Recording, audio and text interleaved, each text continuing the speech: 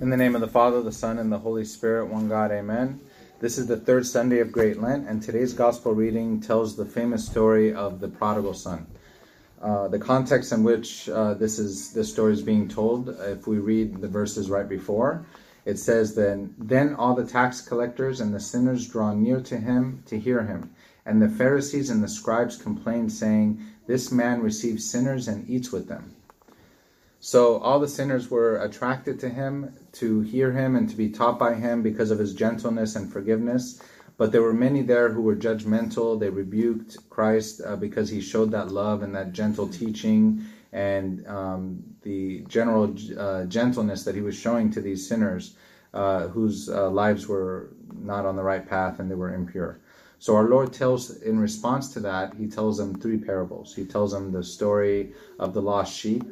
He tells the parable of the lost coin, and then he tells the parable of the prodigal son that we hear about today. All of them, of course, pointing to the love and the mercy of God and God's zeal towards searching out and finding those who have gone astray and bringing them back into his loving embrace. His willingness to accept everyone and that he even seeks everyone out. That was the purpose of these three parables. So the parables do not just point to God's accepting sinners on the outside, which it does, of course, but also describes the fall and the return of the faithful, those baptized in the faith that fall and also come back.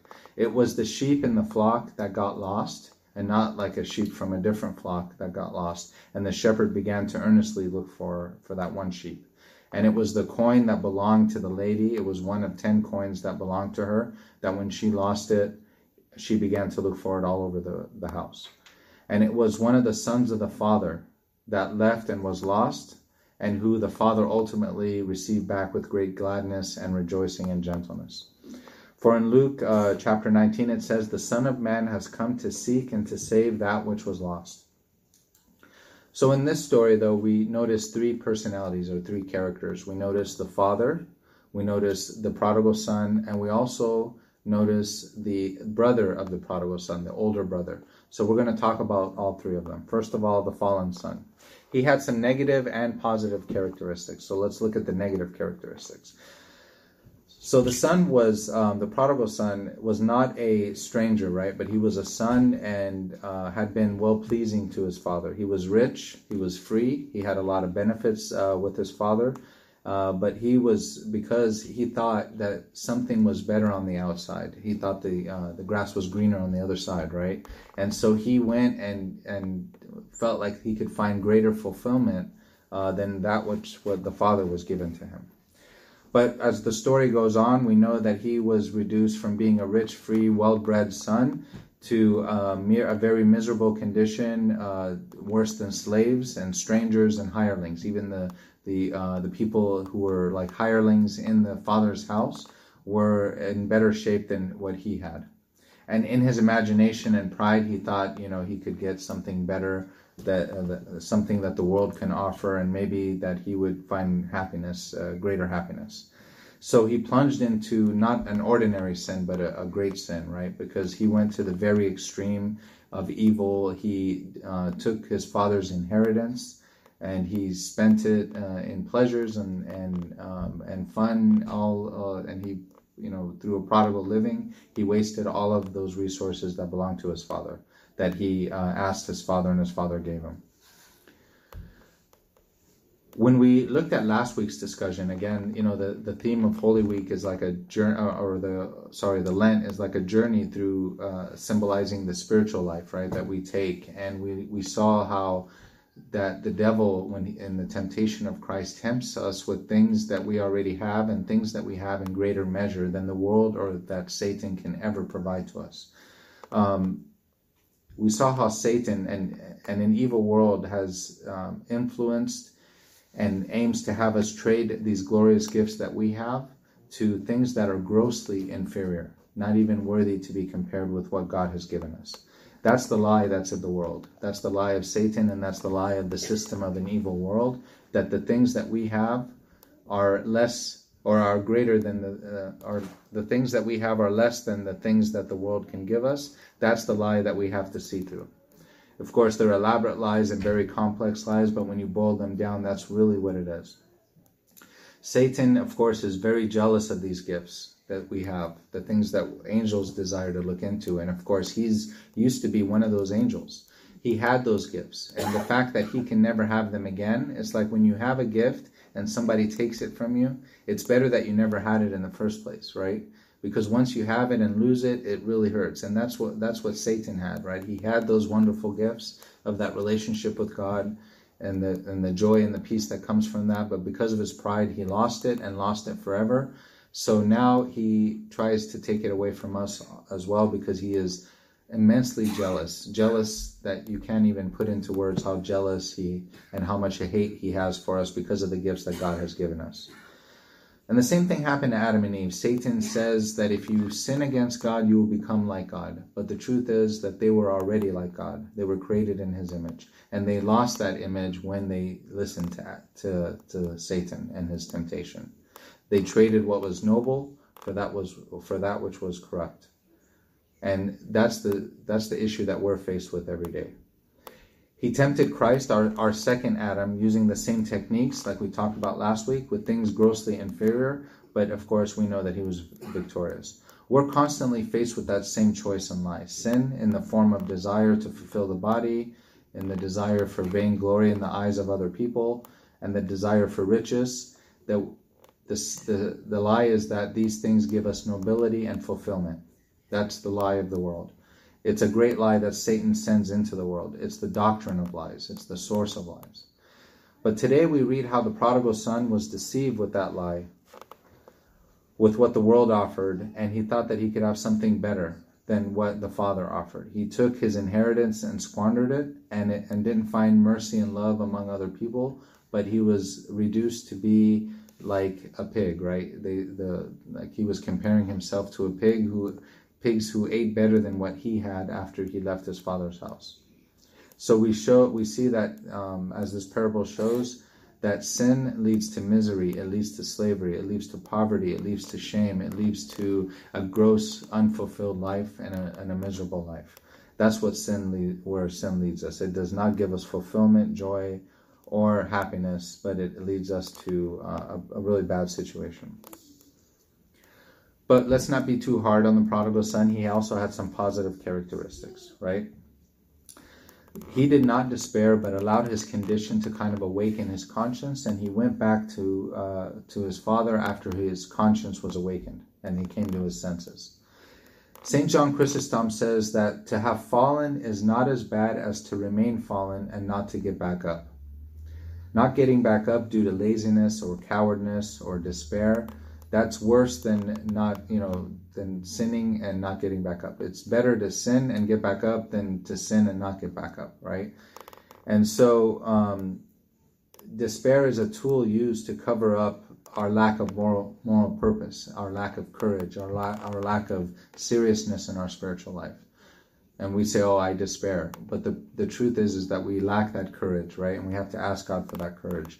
The devil wants us to embrace despair until our soul perishes. Scripture, on the other hand, though, that's why it's so important to read the Bible, because it's full of a message of hope and full of a message of constantly reassuring us to come back to God, who will always accept us, and that we still have life, and never despair of God's love. Never despair. I'll mention just a few of these verses so that we can be assured of God's desire for us to return, no matter what our situation is. In Jeremiah it says, Moreover, you shall say to them, Thus says the Lord, will they fall and not rise? Will one turn away and not return? Why has this people slidden back, Jerusalem, in a perpetual and continuous backsliding? They hold fast and embrace deceit. They refuse to return. And in Micah chapter 7, we ought to say, Do not rejoice over me, O my enemy. When I fall, I will arise. That's what we should say in the face of our enemy. When I fall, do not rejoice over me, O my enemy. When I fall, I will arise. And in Proverbs chapter 24, it says, A righteous man may fall 7 times and rise again. Though he falls 7 times, he's still called a righteous man because he rises again. And that's what makes the righteous man. Not whether or not a righteous person falls. That's not what makes somebody righteous. It's whether or not that person rises again.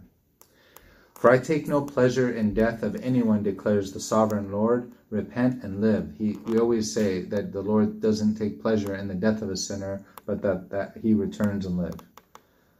In Zechariah it says, return to me, declares the Lord Almighty, and I will return to you, says the Lord Almighty. In Proverbs it says, turn at my rebuke. Surely I will pour out my spirit on you. I will make my words known to you. But the prodigal son, he probably knew all these verses, and it awakened his heart, and he remembered the kindness and love of his father, and he came back to his father. This is similar to what the prophets taught. But when we look at, for example, the prophet Jonah, right? He felt the rebuke and returned to his father, right? The Bible says that he stayed in the belly of the well 3 days. You would think after the first day he'd start praying, right? No, he stayed in the belly for a day, and then a second day, and then finally on the third day he came to his senses, and he came back to his father. There are many whales in the world that the Lord sends our way that cause us to awaken our conscience and cause us to return to Him. And we hope that we're sensitive enough that right when we encounter this whale, right when we see it in the water before it swallows us, that we awaken our conscience and raise our hearts to God, asking for forgiveness and entreating Him for repentance. In Galatians chapter 4 it says, and because you are sons, God sent forth the Spirit of His Son into your hearts, crying out, Abba, Father. Therefore we are no longer slaves, but a son, and if a son, then an heir of God through Christ. So when we stumble, we need to remember that He is our Father and that He accepts us in His loving embrace and honors us and clothes us with righteousness. And that's what the prodigal son did. So that is a good quality that he had. So now let's go to the father. He was full of love and gentleness and joy at his return of his son, and he accepts his son like a doctor, right? Like a physician accepting someone who's sick. He brings him back to the state of health. He didn't deal with his prodigal son harshly, although he would have been right to, but he didn't. Instead he showed him a great level of gentleness and support, so that separation that was existing before the two is not prolonged. He didn't want that separation to exist. Even to the point where he saw him walking towards him, he ran out to him. He couldn't deal with the fact that him and his son were separate for that long, so he ran out to him. And instead of rebuking him, he embraced him. Instead of his shameful and dirty clothes that he probably had on, he put a wonderful robe on him. He put a ring on his finger. He dressed him with honor and clothed him with righteousness. And that's what our Lord does too when we return to Him. He clothes us and covers us with His own righteousness, not with our righteousness, but with His own. And that's what makes us worthy of taking communion and going to the Holy of Holies, not because of our own righteousness, of course, but only God's righteousness that He puts on us, like the father of the prodigal son. We have the image of the lost sheep that He finds and puts around His neck. I love that image. He desires all men to be saved and come to the knowledge of truth. That's what 1 Timothy says. Return to me and I will return to you, as it says in Malachi. We see how the story of the prodigal son represents the impact of sin in our lives to its fullest measure, but it also shows how God is able to lift us up again. When it becomes habitual, when sin becomes habitual in our lives and it's fully taking control of our lives, we see how sin weighs us down to such a degree that we become just like the pigs in the story, and we eat like unhealthy and very filthy food. Sin brought him to his knees among the mud and among the filth of pigs. However, even here, even in such a situation, when we invite Christ into our lives and allows Him to enter into whatever scenario we're in, He raises us up and restores us to our siblings, the saints and the angels and the martyrs, just like His Father restored Him to His sibling and His household, and clothes him with honor and supplications for him. There is no failure where the ever victorious Lord Jesus Christ is. So when we invite Him into our life to take charge, there will ultimately be victory. even when sin has completely brought us to our knees and brought us to utter shame. He will bring victory in the same place that there was defeat previously. In the same place where there was defeat, he'll bring victory. He will restore us to our siblings, right? Those angels, the prophets, the saints, the martyrs, all the heavenly hosts and the spirits of the righteous, and the fathers who have been making deep supplications and prayers for us because they love us and they rejoice when we repent, unlike the older brother who was jealous when he saw the repentance of his younger brother. This, when he restores us to our true siblings, the family of the saints and angels and martyrs and prophets, they rejoice greatly at our return. So we may have seen it with our very eyes, people who have repented and returned back to God, and how God restores their life and their life turns around, becoming like angels instead of the former life that they had. Because all of this, because of the loving embrace of our Lord Jesus Christ, who always is willing to accept us. Finally, let's look at the brother, the older brother. He didn't have the same mind and heart as of his father. He cared more about the material gain and honor among his friends than the salvation of his brother. And so when his father rejoiced and threw him a party, he became very vexed and very troubled and very jealous. In the church, we always keep that God's mission in our mind, right? The salvation of our brothers and sisters above all. And we always keep that in our mind. That's a quality of all Christians. Our Christian realizes that our salvation is nothing apart from the salvation of those around us. And we have that same mind of Christ. When we do have that same mind of Christ, it puts us in line with all the prophets of old, even when they didn't at first. When we look at, for example, again, Jonah the prophet. God asked him to look at the Ninevites and ask for them to repent and accept, and so that they could be accepted by God. And Jonah was, when he saw the repentance, after being swallowed by the whale and reluctantly dragged his feet to go preach to the Ninevites, and he saw that the Ninevites repented and God withdrew his anger and wrath from them, he was very angry and vexed, just like this older brother in today's story. To the point where God comes to him and says, is it right for you to be angry? Just like the father went to his older son, is it right for you to be angry? And Jonah responded, it is right for me to be angry. And he says something very funny. He says, it is right for me to be angry, even unto death. That's how much his anger was.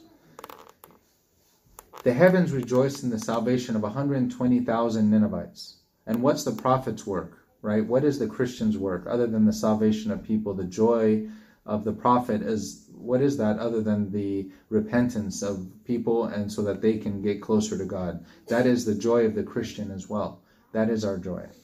Jonah, however, just like the older brother in today's parable, did not apprehend God's mission. He did not have the mind of Christ.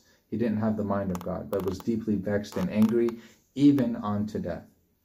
So God does something very interesting here. He compares Jonah's death, Jonah's anger, even unto death, with his own. He says, you have had pity, Jonah, on the plant for which you have not labored and made it grow, and which you in a night and in one night perished and grew.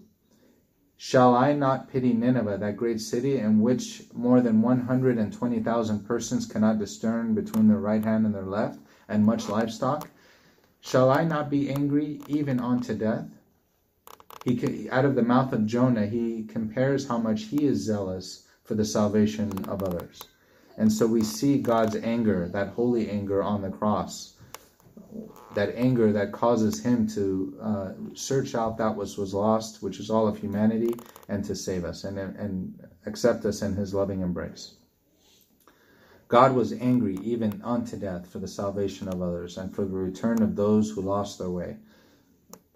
So God requires even of us to have that, of people who are steadfast and righteous and living a holy life and a Christian life and are very firm in their faith, that they should still be earnest in doing his will, right? And zealous in doing his will, especially when it relates to the repentance and acceptance of others. That they should have the mind of Christ. We should all have that mind of Christ and rejoice in the return of others, even if those others had a very blameful life before. and not to be jealous or judgmental and object because God has called them back and accepted them. We say in the Litany of the Sick that He is the hope of those who have no hope, the help of those who have no help, the comfort of the faint-hearted, the harbor of those in the storm. We know that God accepts all people, and we should accept all people as well. I'll end it with a quote from St. Cyril of Alexandria, who says, "It is our duty to conform ourselves to God's will, for He heals those who are sick. He raises those who are fallen.